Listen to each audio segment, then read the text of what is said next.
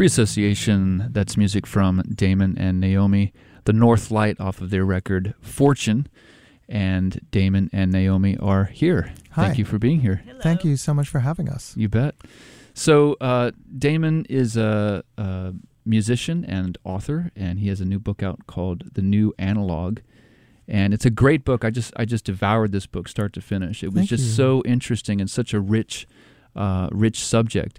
Do you want to talk about, before we kind of get into the details of this thing, how did you start to write about this? Was there an event that sort of made you think, I got to get this down? Were you writing essays before this and then decided I'd just write a book about it? Or? Yeah, I was writing essays. What happened, there was a very specific event, which was a royalty check that came from BMI, and Naomi and I were opening our mail and cooking dinner.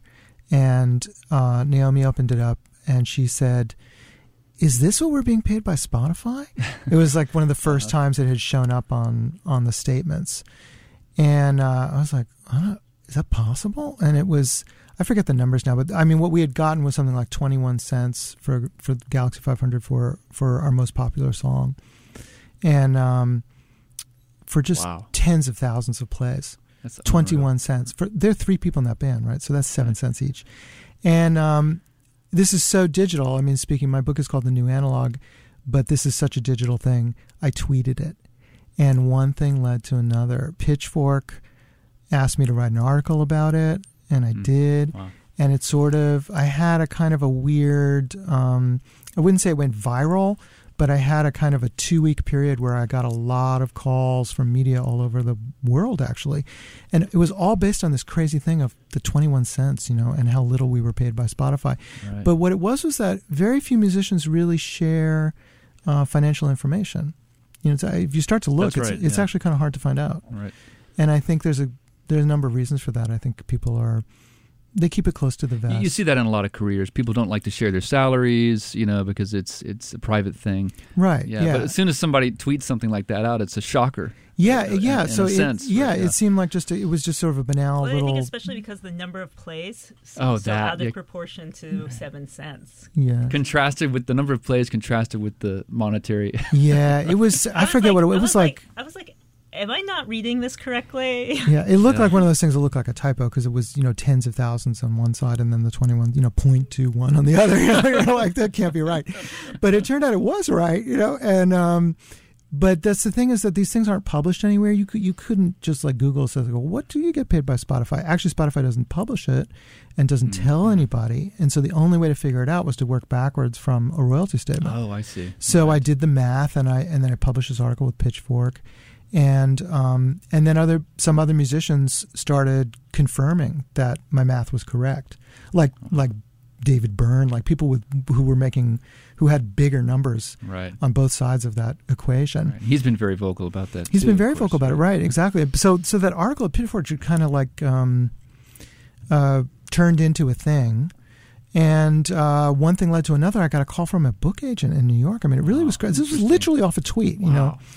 And the agent called me and said, we think you should write a book. And I was like, will you talk about it? I was like, sure. No one's ever called me before.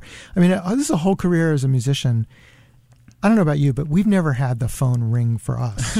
Right. It's usually an email or something like that. Well, no, it's also the other way around. Like, we pester everybody else. Right. We're like, can we make a record for you? Can we do a plugin? It's the other direction. Always the other direction. You're always pushing to make things happen. And this was like, really? You called me? I didn't ask to write a book, and you're calling me?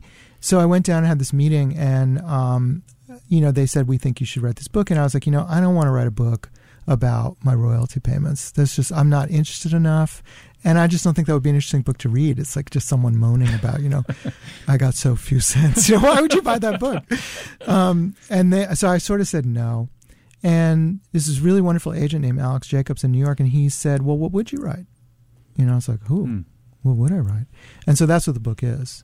I really sort of thought, what do I really want to research and talk about in this change that we've lived through from records and everything we're surrounded by here at WZBC, all the physical media, and into this online world. Right. And that's something anyone who's my age, more or less, has lived through. And as a musician, we've lived through it very, very directly, because our first records were all analog. Right. And then, so we were in a band called Galaxie 500, and our first record was 100% analog. And by the third album, which was the last of Galaxie 500, it was coming out on CD, and it was mixed to DAT, so it was digital. And so, right just in that little bit of time, it swapped. Things weren't online yet, but that came quickly after. And everything changed. Very quickly. Very quickly. Right. Quickly enough that like my short career straddles that change. So I kind of thought, well, maybe I have something to offer even just as a testimony, because no one's going to live through that again, right? We're not going back. We're in a digital world here on in. So maybe it'll be interesting to people to know like what it was like to live through that moment. It's interesting. I was getting flashbacks when I was reading your book because I remember the first record I bought with my own money was Michael Jackson Thriller. And I remember putting it on the turntable and opening that gatefold. He's lying there with the tiger, right? He's got the and I'm listening to this thing and I'm looking at him. Yeah. And I'm reading the liner notes, and it's that whole world, of listening to that, putting it on the turntable, then walking away from it, and then sitting and just being lost in this world, looking at this image and reading through these liner notes. And I suddenly remembered that when I was reading your book, and I thought, that's gone. Yeah. That is just that aspect of listening to, like, looking forward to a new record. That appears to be gone in some ways, right? Yeah, also the preciousness of that, because it was like this one record that you had gotten. It wasn't in this enormous quantity. Right. Yeah, the artifact of it. Yeah, right. Yeah, and I think that of course there's the whole vinyl revival now, but I think what you're describing also is not just about the format. You're really talking about a whole feeling of how you approached right what it meant to be to receive that record and to the way that we absorbed them at the time, and that has really changed. I think that's because even now I find myself doing it too. We all just listen to things a lot faster now, right. And there's a lot of reasons for it, and I partly just because we have so much access to so many things, but also the world has sped up a lot of ways through digital. So anyway, that's what the book is about. It's like that experience that you just described really, really graphically, very poetically, is an experience I think that it's worth describing, and then it's worth thinking, well, where did that go? And also, what is it about the current moment that might be discouraging that? What is it in the current moment that we might be missing, and we might want to re-import some of that back in. Right. So the book is very deliberately not a kind of a retro rah-rah idea. It's not like let's go back to vinyl. I was curious about, when I first started reading, I was curious about what your take on that would be. Is he going to come across as the Luddite who is wistful about the old world? And it's really not that. It's very fair and balanced. And it's interesting. I wanted to ask you, both of you, is like, how do you listen to music? And I'll tell you how I listen to music, and then you can tell me how you listen to music. I listen to music. I have a turntable at home, and I have a car. And I was thinking about this on my drive here. I don't listen to music on my computer. I either listen to it in the car, or I put it on the turntable, and then I walk away from it. I thought, well, why do I do that? Because I have so much music on my computer. Why don't I listen to it on the computer? And I really had to think about, why don't I listen to it? And then I realized just what you said, which is, if I'm listening to something on the computer, I'm skipping through. I don't have the patience, and not to mention the fact that I'm listening to it on a computer. I'm listening to it on a device maybe I did my tax returns on. And, it's just this whole thing of fast, move. If I go and put a record on the turntable, I walk away from it. It's too much effort to go over there if I lose interest, and kind of take the record off and put another record on. So the fact that I've put that record on there, it's like I'm going to commit to this thing, right? And so that's how I listen to music. It's going to be either on this show, or in the car, or on that turntable. Right. But I don't really listen to music any other way. Yeah, which it sounds also strange. Because I would imagine with the computer, like so many of us, we listen on headphones when we're listening on the computer. Right. And that's something I talk about in the book, because when you put the record on your turntable, you're probably not wearing headphones. You've got it in the house and speakers. Right, exactly. And that's a different experience. And it's a different experience technologically, because, and I have a section of the book where I describe this, because headphones separate left and right channel absolutely. And that is different than the way we use our stereo hearing in the natural world, where each of our ears hear the signal at the same time. And that's a quality, a human quality of how we hear, that has to do with how we locate sounds, which also means it's how we locate ourselves in space. When you separate your headphones, your left and right signal completely, artificially, like we do with headphones, we no longer have that locational ability engaged with our hearing. So when you put a record on in stereo in the house, it's more or less engaging the same sense of hearing that we use in the natural world. I see. Yeah, that's a lot different than headphones. To me, it really, I find it drastically different. I mean, of course, some people love headphones and they're wearing them all day long, earbuds all day long, and they're obviously very accustomed to it. I've seen that at work even. People exactly. wearing them. Especially, and here at a school like BC, where students are very accustomed. I think they're finding oral privacy this way from one another, and their rooms are arranged that way, the library, their work, and it's so convenient. But it's a very different experience of not just music but sound in general that comes through headphones. Right. And again, with the book, I very much didn't want to say, well, don't wear headphones. But I did want to kind of call people's attention to what it means to wear headphones. What are you experiencing? Because really, I'm just after a little bit of more awareness for everybody. Right. I mean, the book opens with you walking in Cambridge Square and seeing a girl on a bicycle, and she's wearing headphones. And the first thing I thought of is, you're wearing headphones in Cambridge on a bike. That seems brave. But she falls over. I guess a truck goes by and she falls over, and you run up and say, "Are you okay?" And then she says, she was just disoriented. Yeah, there was nothing near her. She just fell. Oh, there was nothing near her. No. Okay, so she was she just pitched over. In her own world. Yeah, she was in her own world. That's what it was. Right. And she said to me, I was completely self-absorbed. I was not paying attention basically to the world around her. Which is, of course, what we do with earbuds or headphones. We're creating our own space. And you were describing very well that idea of you create your own space when you would, buy a record, take it home, unwrap it, and like you'd be immersed in it.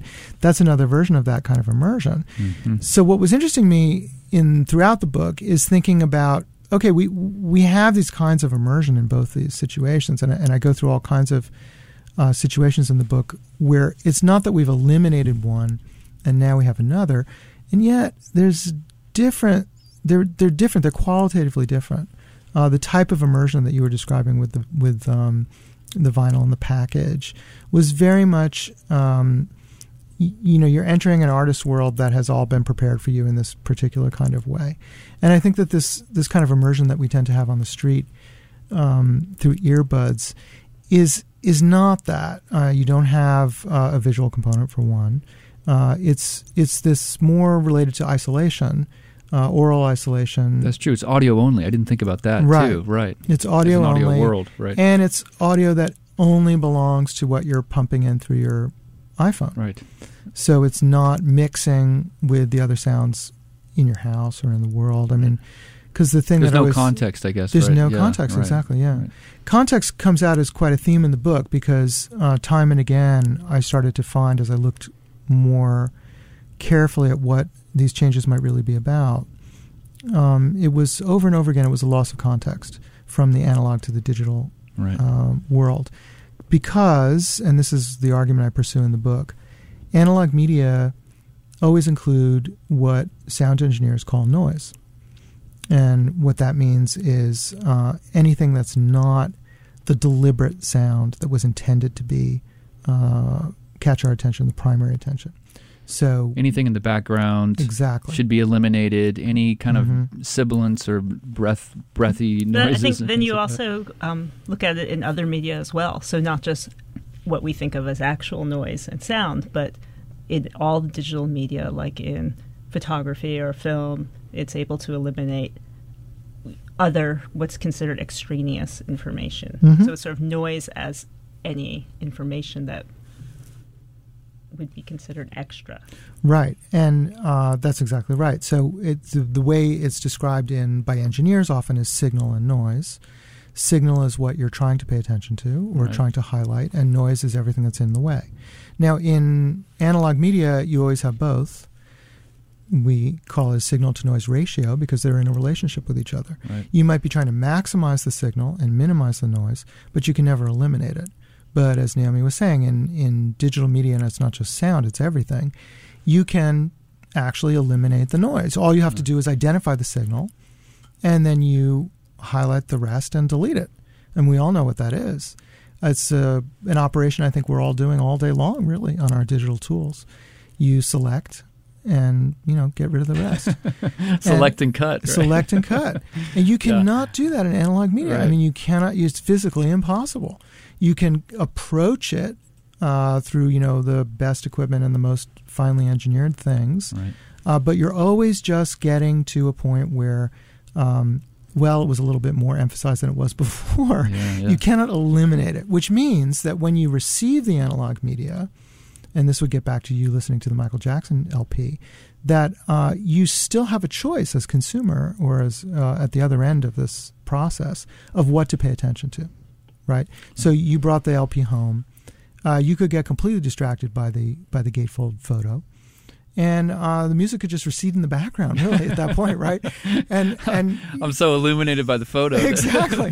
Kind of forgot what was going on. And but in any case, it's very much your choice. It's very much in your hands what to make signal and what to make noise at any given moment in analog media. Now, in digital media, most of these decisions have really been made before we get the material. They've been made by engineers, they've been made by software designers, they've been made by platforms. That's interesting. I didn't think about it from that angle. That the editors, you've got these editors in front of you that are doing all this work. Well, he doesn't want that. She doesn't want that. Yes. She doesn't want that. Right. And by the time you get it, all these decisions have been made. All these decisions have been made, and the decisions have been made in these very terms. Well, what do they really need, and what do they don't need? Right. Someone else is making that choice, and that's how we get such efficient digital communications. That's why digital is so cheap or almost free, like the 21 cents from Spotify. And why Spotify can have, endless numbers of songs on their catalog, more than a record store could ever stock, because they've eliminated everything that has been decided for us we don't need. Yeah, I want to get into that thing about Spotify a little bit later, but one thing in your book that you talked about was this website that I have. I think this is the website you're talking about, but somebody went into Pet Sounds. Oh, I love that. I love that page. They went in and they kind of went through all the tracks, and they have times here, and they talk about all this stuff that wasn't supposed to happen, and there's and I started reading this, and the first thing on here today says 1:15. Mike starts singing the chorus too soon. Right. She made me feel, and then someone else says something to make Mike stop. I read that, I thought, you got to be kidding me. Yeah. That can't be true. And then I played it. And let me play this because you can hear it. Yeah. You can hear it. It's amazing to hear that he actually he came in on the chorus too soon. That's great. Let's hear that. Let's hear. It comes in about a minute in. It starts with just a little glance now. Right away you're thinking about romance now. You know you ought to take it slower, but you just can't wait to get to know her. A brand new love affair is such a beautiful thing, but if you're not careful, think about the pain it can bring. It makes you feel so bad. So that's the first chorus. Sad. It makes your days go wrong. It makes your nights so long. You've got to keep in mind love is here today and it's gone. Tomorrow it's here and gone so fast. Right now you think that she's perfection. This time is really an exception. Well, you know I hate to be a downer, but I'm the guy she left before you found her. Well, I'm not saying you won't have a good Here it comes. but I keep on It's pretty buried. Right? She made me feel so bad. She made my heart feel sad. She made my days go. This one has the horn players in it? Is that this? Yeah, and then it doesn't stop there. Right. There's a bunch of talking in the instrumental. That's the part I heard. Yeah.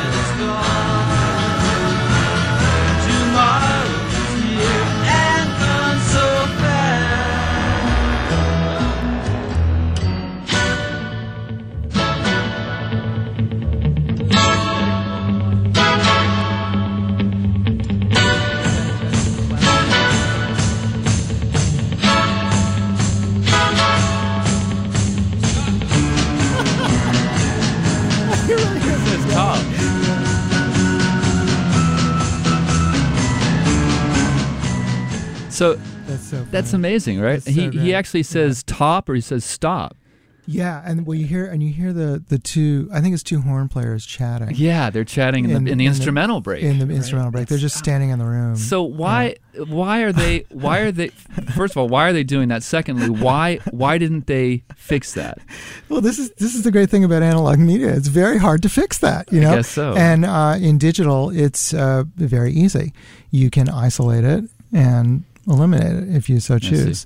And but these kinds of things that are buried in analog records because they were buried in the analog tape, because they were happening in the room, and the mic was just picking it up. And it was the other thing is I doubt they may not have noticed that until it was too late. I mean, I think that's probably what happened. Do you think they could notice it when it was on LP? Do you think it's once these things are transferred? Oh yeah, no. This is a famous example from the LP, but it gets back to the thing we were talking about, that you have the choice of what to pay attention to. So most of us just listened to that song and heard the tune and all the the key elements that to Brian Wilson's brilliant arrangement. And now it's part of the song. But then there's some people who are listening just for those voices, and they're like, what is going on back there?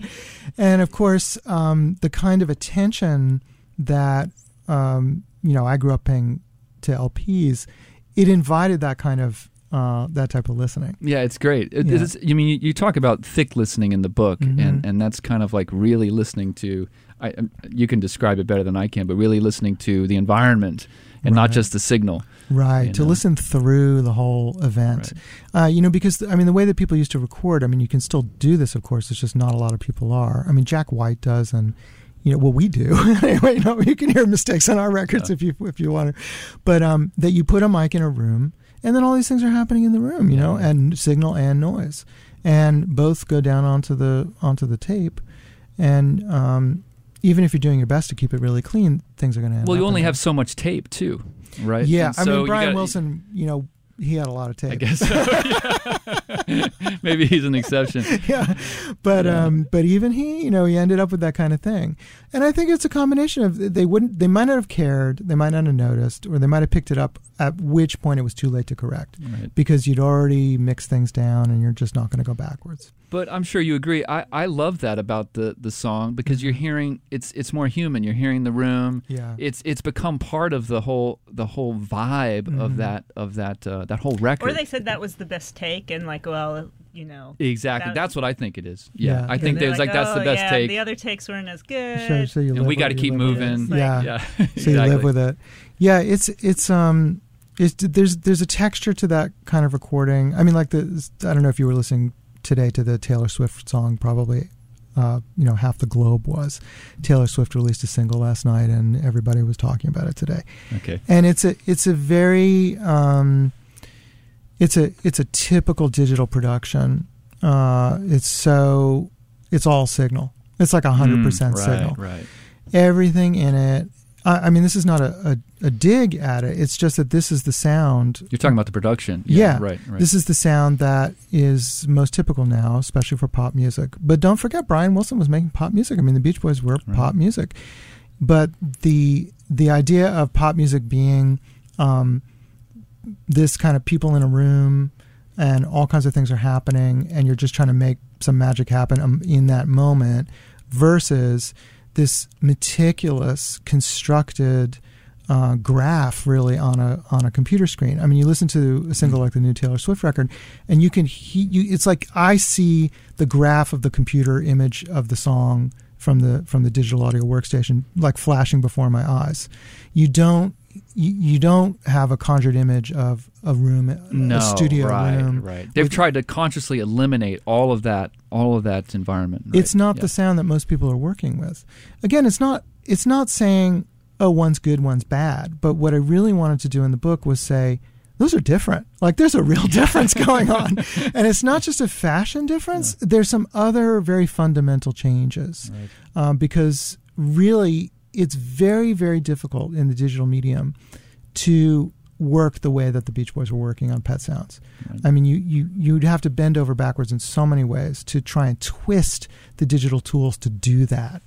And what they're not made to do that. Are you saying even if we wanted to go back and get a sound like that, it would be almost impossible? Yeah, I don't think it's impossible, but it's just you have to work really hard to do it. I mean, actually, we record our records in real time, which means, we're recording to a hard drive, but we turn it on and then we turn it off when we're done.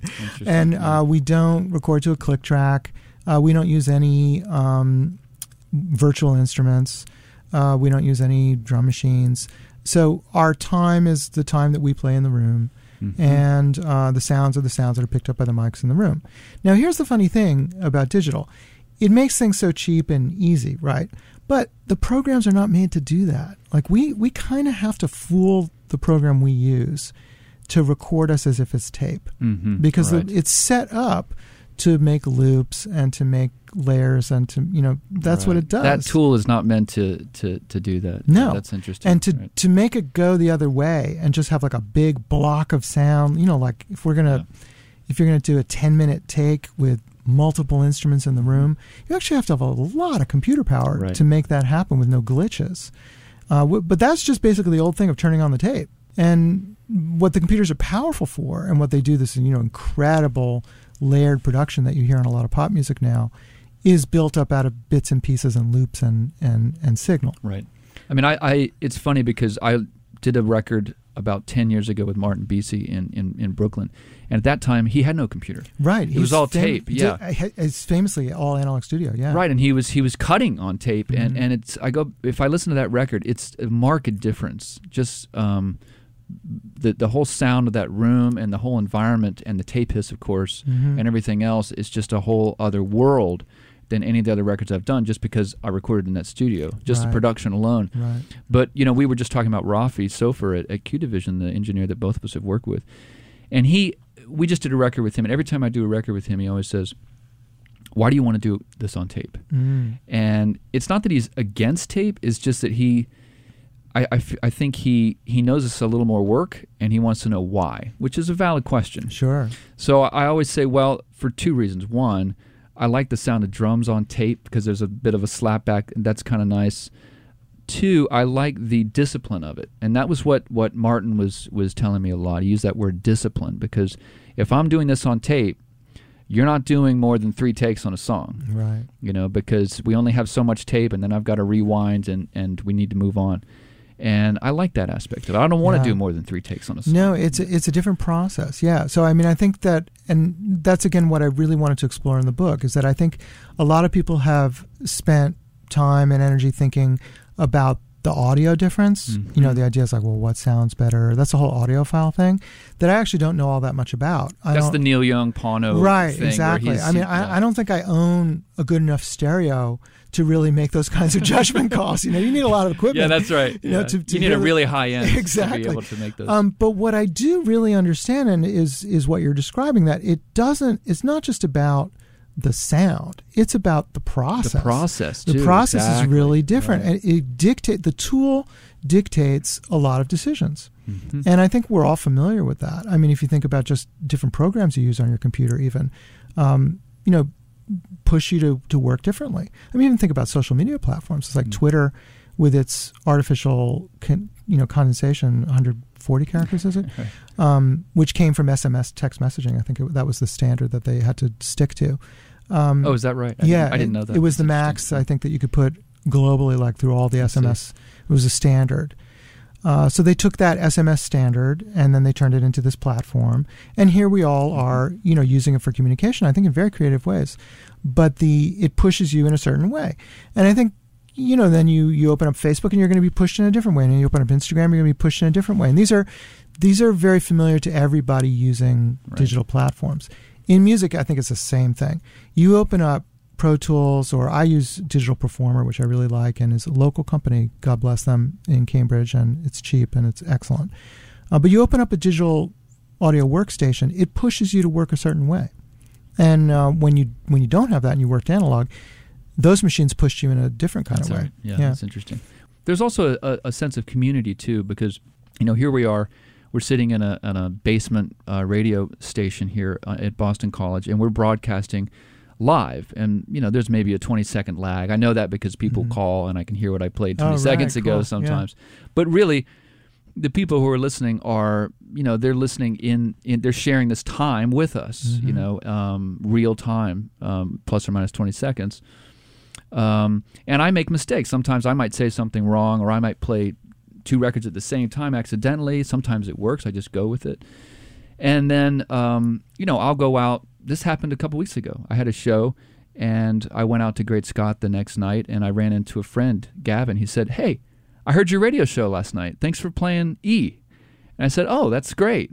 That kind of community aspect of it is kind of lost now when we're talking about podcasts. Mm-hmm. If you go to the Twitter feed for WZBC, at the top it says "Radio is dead, but we're still dancing."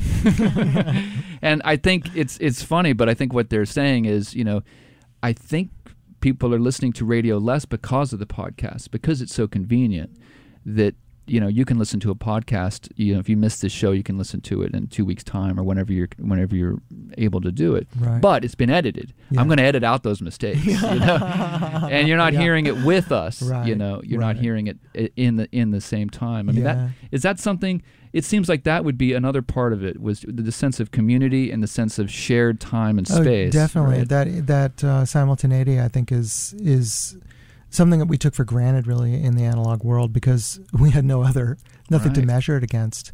Of course, everything was simultaneous. Well, it's not something you talk about in your podcast. Yes, I do. Nothing against podcasts. Yeah, no, I am making a podcast now. It's called Ways of Hearing, and I do have a whole episode about that, called Time, and it's about that switch. But I mean, it is a really funny thing to have lived through, just because it's been so fast. But really, truly, if you're younger than me out there and you're listening to this, take my word for it. We had no idea that there was any other way to communicate except in the same moment of time. Right. So, you made a record, and the record was kind of like this object that was frozen, but it didn't have this sense of, like a podcast does. It sounds like a broadcast, or, on TV, TiVo, or however you do, that you could stream on demand the new series that's coming out and see the episodes in a different order than other people, too, right? Or see them all at once, or whatever. All that kind of flexibility. It feels kind of banal in some ways, but on the other hand, it's really changing our sense of time. And so there's an aspect to it that I think is not just how do you like to watch TV? All the episodes at once or one at a time. It's like, okay, that's a pretty uninteresting problem or question. But if you rephrase that and you really think like, well, do you want to fool with the way time works, or do you want to let it just tick by the way we live and breathe? Yeah. That's a kind of big, deep question, right? Right. And I think our sense of time is very altered by digital media. And this is what I go into in the podcast, which is that, again, this is similar to what I was saying about our digital recording tools. It's very hard to get digital media to play simultaneously. That's the hardest thing to do in digital. Again, it takes tremendous computing power to even approach simultaneity. So in digital recording, I go into length about this problem in both the book and in the podcast. There's this latency, like you were describing about the broadcast being 20 seconds back.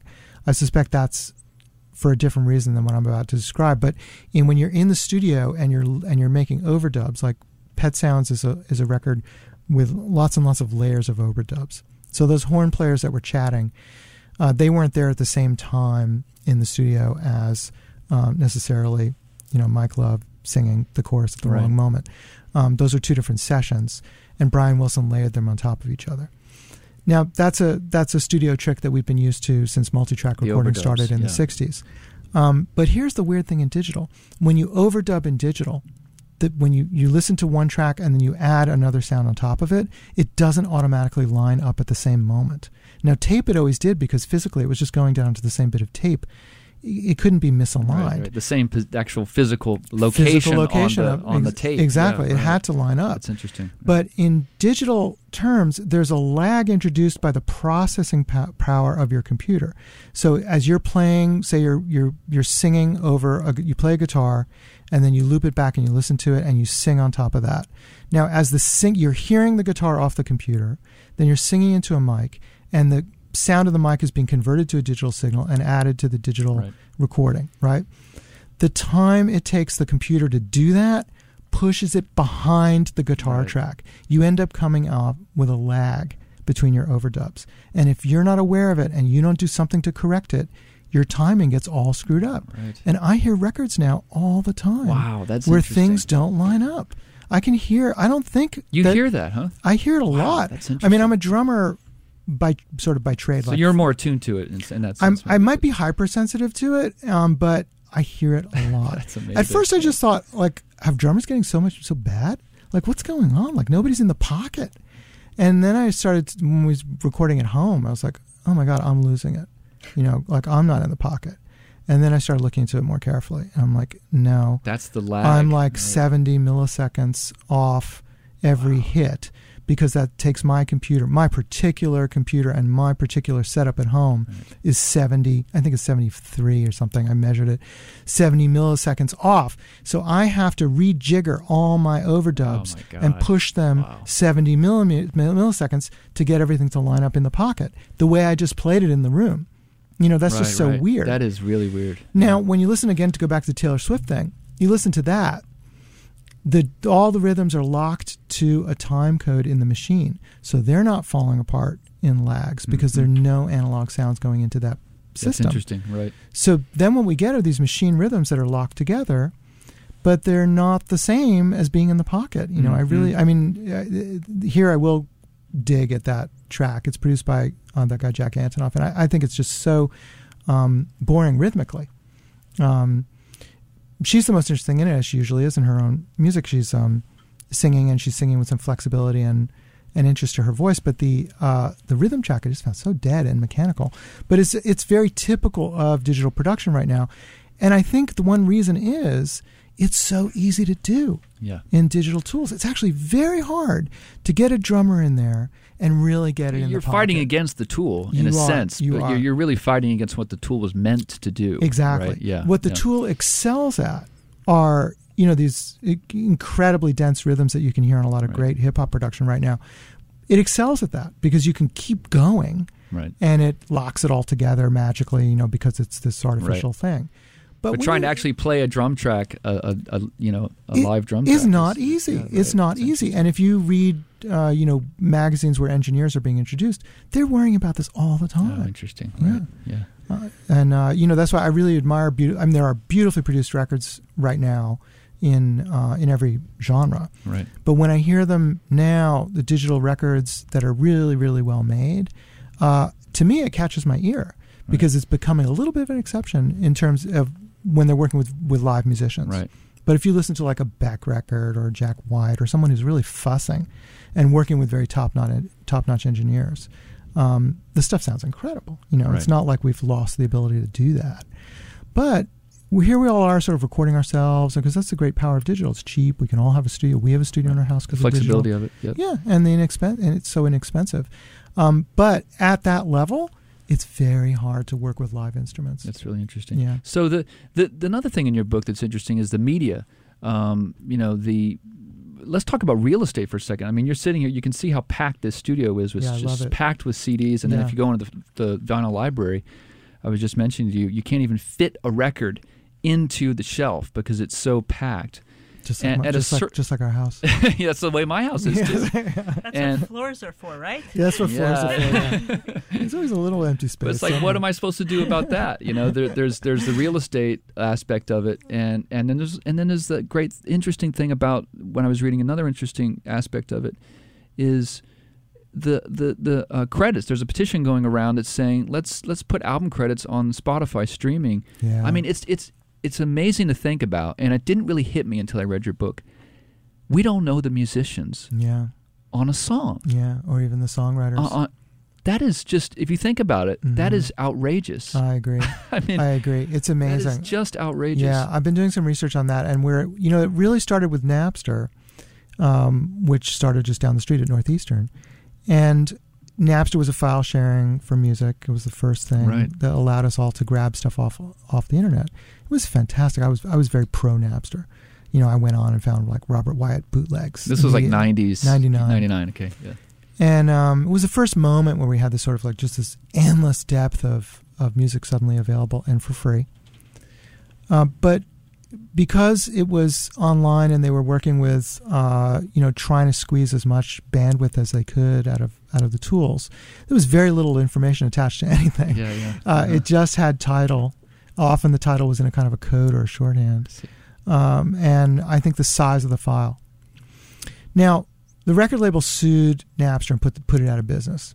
And then that was RIAA. Exactly. Sued. And then iTunes started up in its wake. Right. So that's what I was going to ask you is how did RIAA get away with suing Napster? Napster went out of business, but iTunes was able to continue. Right. What's behind that? The record labels were, I don't know how much of a choice they really felt they had, but they were on board with Apple because Apple said, we'll pay you something. 99 cents a track. That's right. Apple Napster wasn't charged. doing that. Napster was totally free. Right. And so the record labels thought, okay, this is a digital thing at least we can work with. And it's Apple. They trusted a giant corporation instead of a freshman at Northeastern. So there was a switch, but iTunes stepped into that space that Napster created. And what's really interesting, I was just watching, there's a documentary about Napster called Downloaded, which I recommend. And there's a scene in there where a bunch of the programmers who worked on Napster when it grew a little bit bigger, they're talking about how when they saw iTunes come out, they recognized their own code. Oh, right? Is that right? So wow. Apple basically just took Napster, they added the price, right? That wasn't on Napster. But they didn't add anything else. They could have added everything at that moment, right? They could have added artwork. They could have added all the credits. They could have added all the songwriters. I mean, who's to stop Apple? Right. Look at all the magic things they do. And why not, I wonder? I think there was nobody. It was of nobody's interest.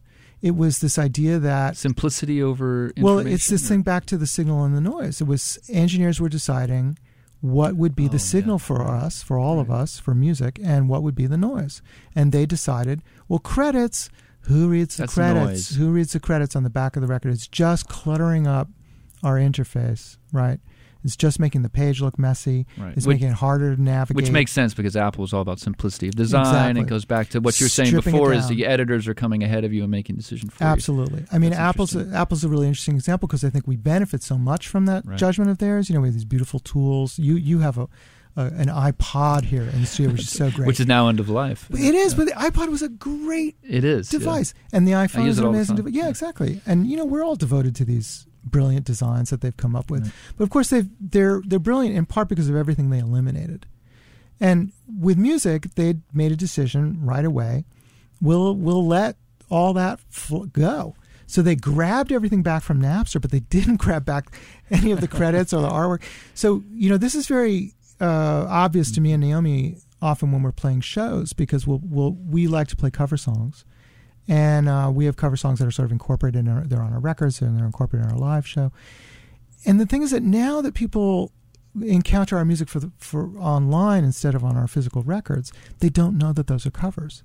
And we know that because they'll come up and say, I love that song you wrote, Song to the Siren, and we have to say, that's by Tim Buckley. And of course, if you bought our record, you would know it's by Tim Buckley because we wrote it so clearly. But they're seeing title and they're seeing band title name, and artist. That's it. Damon Naomi, Song to the Siren. I love that song. It's like, it's a beautiful song. I didn't write it. Wow. But thank you for listening to our version of it. It's a cover version. You might want to check out Tim Buckley. And checking out Tim Buckley. You need to get out more. Right, but also, as Naomi says, that was a key way that we learned about other music. And that's also one of the reasons. Right, it's true. You would say like, oh, what is this song? Oh, who are these people? They covered the song. Who are these people they covered the song by? And then you would go. You'd go find it. That's interesting. Yeah, that takes you to something else, and that takes you to something else. That's how interesting. Of course, I mean, you do do that on the internet, but it is interesting that it's in a different way and it's a more deliberate search. Well, I mean, yeah, hyperlinks are from the very beginning a very coded into the whole idea of the internet, and yet here's a version of hyperlink that we had in analog space that is not being reproduced. It's one that we've lost, which is through the credits to music, very specifically. And the credits to music, you learn so much. Yeah, you know, you also learn how records are made by other people, because it's only when you see all the people involved in those credits that you start to understand. Oh wait, you know. Although maybe now there are a lot of people that are making records by themselves and without, because of the computer. That could be too. Yeah. Well, sorry to keep going back to this, but it is the news of the day. Okay, to go back to the Taylor Swift song. Okay, so this Taylor Swift song drops at the midnight. You know, no information. People go immediately hunting for what they can find, and what they find online is that it's credited to Taylor Swift, the producer Jack Antonoff, and 3 other names. And people are like, who are these co-songwriters? You look it up. It's that band that had a one-hit wonder in the early 90s called, not Right On Fred, Right Side Fred? No, not Right Thing Fred? Right Red Fred or something Right like Said that. Fred. Yeah. Right Said Fred. Right Said Fred. Right Said Fred. Right Said Fred. It came from their song. Their band name came from a novelty song from the early 60s, I think it was, a British novelty song. And they had that song that everybody knows either through parody or through some other thing. It's like, I'm too sexy for my shirt. Right, yeah. Right. I'm too sexy for this. I'm too sexy for that. Okay, so in Rolling Stone today, you know, this is, of course, our media moment. Everything comes out within hours of the information. They track down Right Said Fred, and they're like, why are your names on this thing? Did you co-write a song with Taylor Swift? And they're like, no. They got a call a week ago, a music business call, saying, there's a well-known female singer who is working on a song that has a resemblance to your song from the early 90s, and we'd like your permission to use that. We'll add you as songwriters, but we can't tell you who it is, and we won't play you the track. Yes or no? All right. Oh, jeez. So, I mean, I know what I would say. I'd say yes, of course, you know. And they said yes. And they didn't hear the song until everybody else did. Wow, interesting. So they heard the song yesterday, too. And they're like, it's Taylor Swift. Did they like it? Well, they're delighted, as would I be if I were suddenly co-songwriter on a Taylor Swift song, because that is like one of the last ways you get paid. Right. But what a crazy story, right? So this is... He had no idea until it was released. According to Rolling Stone, amazing. according to an interview, they called them up in England. It's 2 brothers who were in that band. And it's just an amazing story to me. But this is how debased the kind of whole concept of credits has become, I think, because they didn't co-write the song. They were just trying to forestall a lawsuit to sue them for having swiped. Those 2 guys weren't sitting in a room with Taylor Swift writing. No, they didn't even tell them who it was. I mean, that to me is the craziest part of the story. You get a phone call and they're like, "It's a well-known famous singer, a female singer, but I can't tell you who." How about that Jimmy Smith record you play on? Oh, well, this is another version of digital weird information. Yeah, according to Allmusic, at least the last time I noticed. I played on this Jimmy Smith record. I played drums for this jazz organist, which would have been a great honor had it been true. But of course, the great Blue Note, organist, yes, right. And of course I didn't. But this was called to our attention. This was some years ago. We were on tour in Brazil, and we were doing one of those days where you're sort of like, it was like a press day, and we had like a bunch of interviews in a row, and they sort of come in the room, and every time the next person came in, first question, tell me about Jimmy Smith. It was like the most mystifying thing. That's interesting. Like, Damon Krukowski, it's not that popular of a name. No, it's not like you're John Brown and you would expect to see that. And if you're going to type that out, you got to really think about it, right? It's like hard to spell. And, it's like not a typo people make every day. So what it turned out, I mean, I had to work backwards. Like, why has every journalist in Brazil that is interested in interviewing us decided I played on this Jimmy Smith record? It's like, this is the most bizarre situation. Traced it back. It was on AllMusic, and I guess it was a tool that they were all using in Brazil for information. So they were getting background information. Who's this band from America? I'll find out. Oh, look at that. This is interesting. Let's ask them about that. Yeah. Right. I mean, wouldn't you? Yeah, it's a bizarre thing. Right. So I got home, and naive as I was at the time about digital things, I wrote AllMusic, right? I was like, there's a mistake. You probably want to correct it. Yeah. And it's still there. It's still there. Yeah, Wow. of course, Wow. it's still there. That's a mystery. We'll never know why your name ended up on. The only thing I can think of is that the day that one of our albums was being cataloged was the day that this Jimmy Smith album was being cataloged on CD, and it was just in the stack. I mean, that's the only thing I can think. Or cut and paste. Someone still had my name. They couldn't spell my name, so they had copied it from elsewhere. Oh, I see. And then it was sitting in their what do you call it in the computer when you have the thing sitting there in the scratch board, whatever it's called. It's sitting there in your cut and paste command, and then he hit Command V and up popped me. That's probably what it was. Yeah. And that was the other thing you mentioned too in the book that was kind of interesting was the concept of time.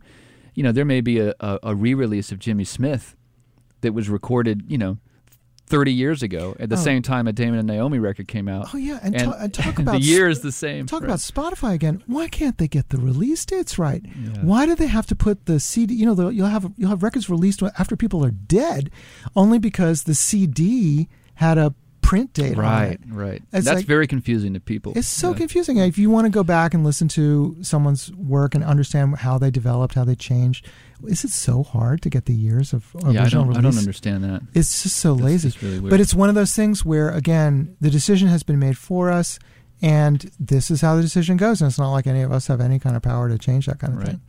So this is another kind of interesting thing. You were talking about spatial, and I didn't know this until I read your book, is that you said that you continually, a human being continually gets better at locating until they're into their 40s.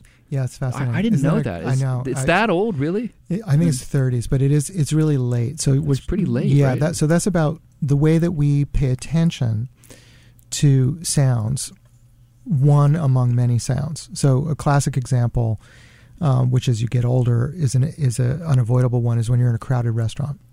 It can be very hard to pick out one sound among all the sounds in the restaurant. And, older people are always complaining about this. And because they can't talk about to having a conversation at the right. table. Right. They can't pick out the voice among the rest of the noise. Right. So you're trying to have a conversation with someone at your table, but all the other conversations in the room are somehow equal to the one at your table. Mm-hmm. Now, I think we're all familiar with this if you've ever been with an older person or someone who's having some hard of hearing situation at a crowded restaurant. It's very difficult for them to hear the conversation at the table. At the other end of our lifespan, when we're young, it's the same thing.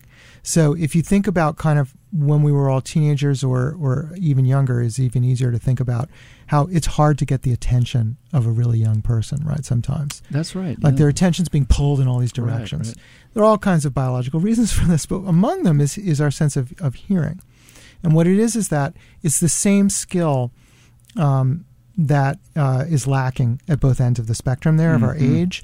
And what it is it's our ability to locate sounds in space through our stereo hearing and to isolate that one we want to pay attention to as opposed to all others.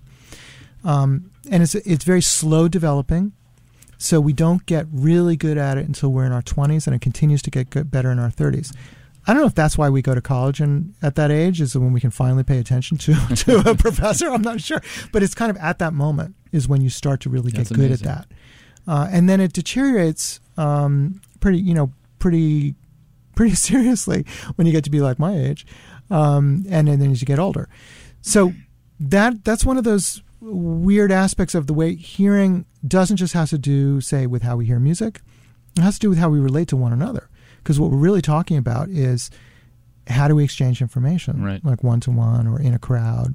Siri, if you're using Siri, or now Amazon has that thing that they sell you to put in your house and do the same thing. If you're going to give vocal instructions to one of these devices, the device has to know which direction your voice is coming from, as opposed to all the other devices. So it's the same problem as the crowded restaurant. If there's a bunch of voices happening in the room, how does it know which is the one commanding it to do things? That's interesting. So they had to build in essentially stereo hearing for the device, because the device needs to locate your voice. Oh, interesting. So if you think of, say, doing a conference call, for example, it needs to know which direction is the voice it needs to pay attention to. And then it beams, they call it beam forming. So it's beaming in on that direction as the signal. And then it's eliminating the sound from the other directions as the noise. I see. So we're back to that principle again of signal and noise. And that's how these devices are getting better and better at performing like as a speakerphone or as a conference call. Or you can talk on those things, you know, in a crowded restaurant, and it'll work. Yeah. The other thing, exactly, because it's isolating the sound. So, I mean, one of the things, I don't remember if I kept this in the book. I certainly had, maybe it's in the book. I certainly had it in a draft, which is that, you know, if you're having trouble hearing your dinner partner at a crowded restaurant, call each other on your cell phone. Right. Because your cell phones are going to isolate your voice and eliminate all the noise around it.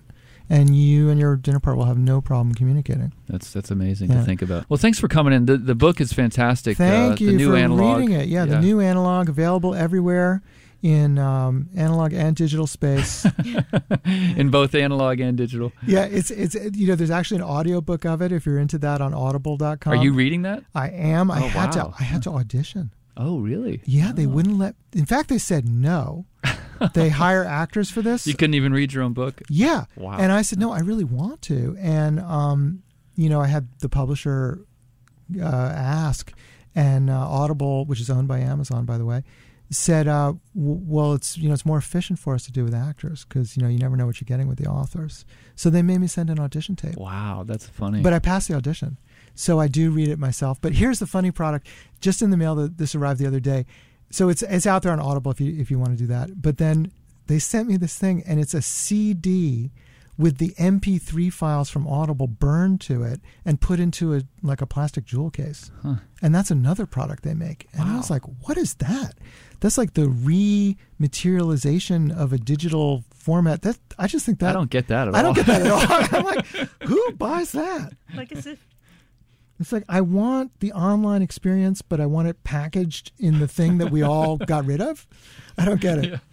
I don't get it. Well, that's weird. Yeah. Anyway, but buy the paper. Go to Harvard Bookstore or go to Brookline Booksmith. Or the book's great because it's got all those great photos and stuff. It's really Thank interactive. You for saying. I love that. The illustrations were very important to me. And I worked really hard to get really fun, cool illustrations. There's a great portrait of LL Cool J in there that I had to pay for. So the illustrations came straight out of me. So please, enjoy them. And the podcast is still going on. Oh, the podcast I should plug if you don't mind. The podcast is great. Yeah. Thank you. So the podcast is through Radiotopia, which is an amazing distributor of podcasts that's based here in Cambridge, in fact. And they've started a new thing, and mine is the first, and it's called Showcase. So to find my podcast, you have to any podcasts are free. You go to any podcast service, Apple's, any of them, and you type in Showcase from Radiotopia, and Showcase is going to be it's a new series that they're launching of limited series podcasts. So instead of podcasts that will have like episode 156, this is just a short run. Mine is 6 episodes. 6 episodes. Right. Thank you for reminding me. Yes, 6 episodes, and 3 of them are out. And they're really good. I really enjoyed them. They're very, very. Are you producing those too and editing those? I'm co-producing. I have a wonderful sound designer named Ian Koss. Yeah, he's a musicologist at BU, and a great producer named Max Larkin, who comes out of public radio. Works for BUR, and these are pros. Yeah, and you can really hear it in the production of it. Is incredible. I'm the neophyte. You know, I'm the talent. That's, you know, they sometimes call me talent, which is amusing to me. So, but I've never really been in that situation before, I don't think, of being quite so naive about the format in a way. But I've learned a lot. I love it. It's a combination of radio and, you know, live radio, and then this kind of very worked, almost radio play like texture, and we really work hard at it. So they're very tight, they're very packed with information, and I think they're really fun. I'm going to leave you with a Galaxie 500 song. Excellent. And the reason I thought of this song was this song actually has what we were talking about, one of these background noises in it. Oh, right. Yeah, and it's Oblivious. Oh, gosh. At the end of Oblivious. Oh, I don't know yeah, I don't yeah, exactly yeah. remember what was said. Oh, yeah. And Dean said, I'm hyperventilating. Yeah, right. I remember that. Oh, there's a funny story that goes with that. I'll tell you the anecdote that goes with that, which is that, so all the Galaxie 500 records were produced by a really great eccentric producer named Kramer, who went by one name, before Seinfeld. In fact, I'm pretty sure Seinfeld stole. Right. Kramer, our Kramer, the producer Kramer, had a lot of friends who were comedy writers. Really? Yeah. Interesting. And he's friends with, still to this day, with Penn Jillette of Penn and Teller. In any case, Kramer had a great production style, and a lot of it depended on the element of surprise. Don't let the musicians know what they're about to do. Yeah, great production style. It turned out great results. So, we were rehearsing up here in Boston. We worked out this song that became Oblivious, and we practiced it, and we would go in and we play it live, put down the way we played shows in town, and we put it down, and then we got to do overdubs because this was like the big exciting thing of being in a recording studio. But at least when we first started out, we really didn't know how to plan for that. We didn't have a lot of ideas for it. As we learned as we went along. But at the start, Kramer had to kind of be like, well, let's add something to this. So with this song, he's like, well, why don't you play a harmonica? And we're like, we don't know how to play a harmonica. He's like, what do you mean? A harmonica's in one key. Your song's in one chord, basically. So your song's in one key. Just blow. And or inhale, one of the other. Yeah, right? Well, exactly. This is what he did. So he handed Dean the harmonica and was just like, just go out there and play. No practice, no rehearsal, no plan. So what you hear is great. just Dean that's him saying that. just like trying to play harmonica for the first time ever. And great. it actually takes a lot of breath. And if you're not understanding what you're doing, wow. You end up hyperventilating. That's a great story. Yeah. Well, thanks again for coming in. Thanks for having you. us. This is WZBC Free Association.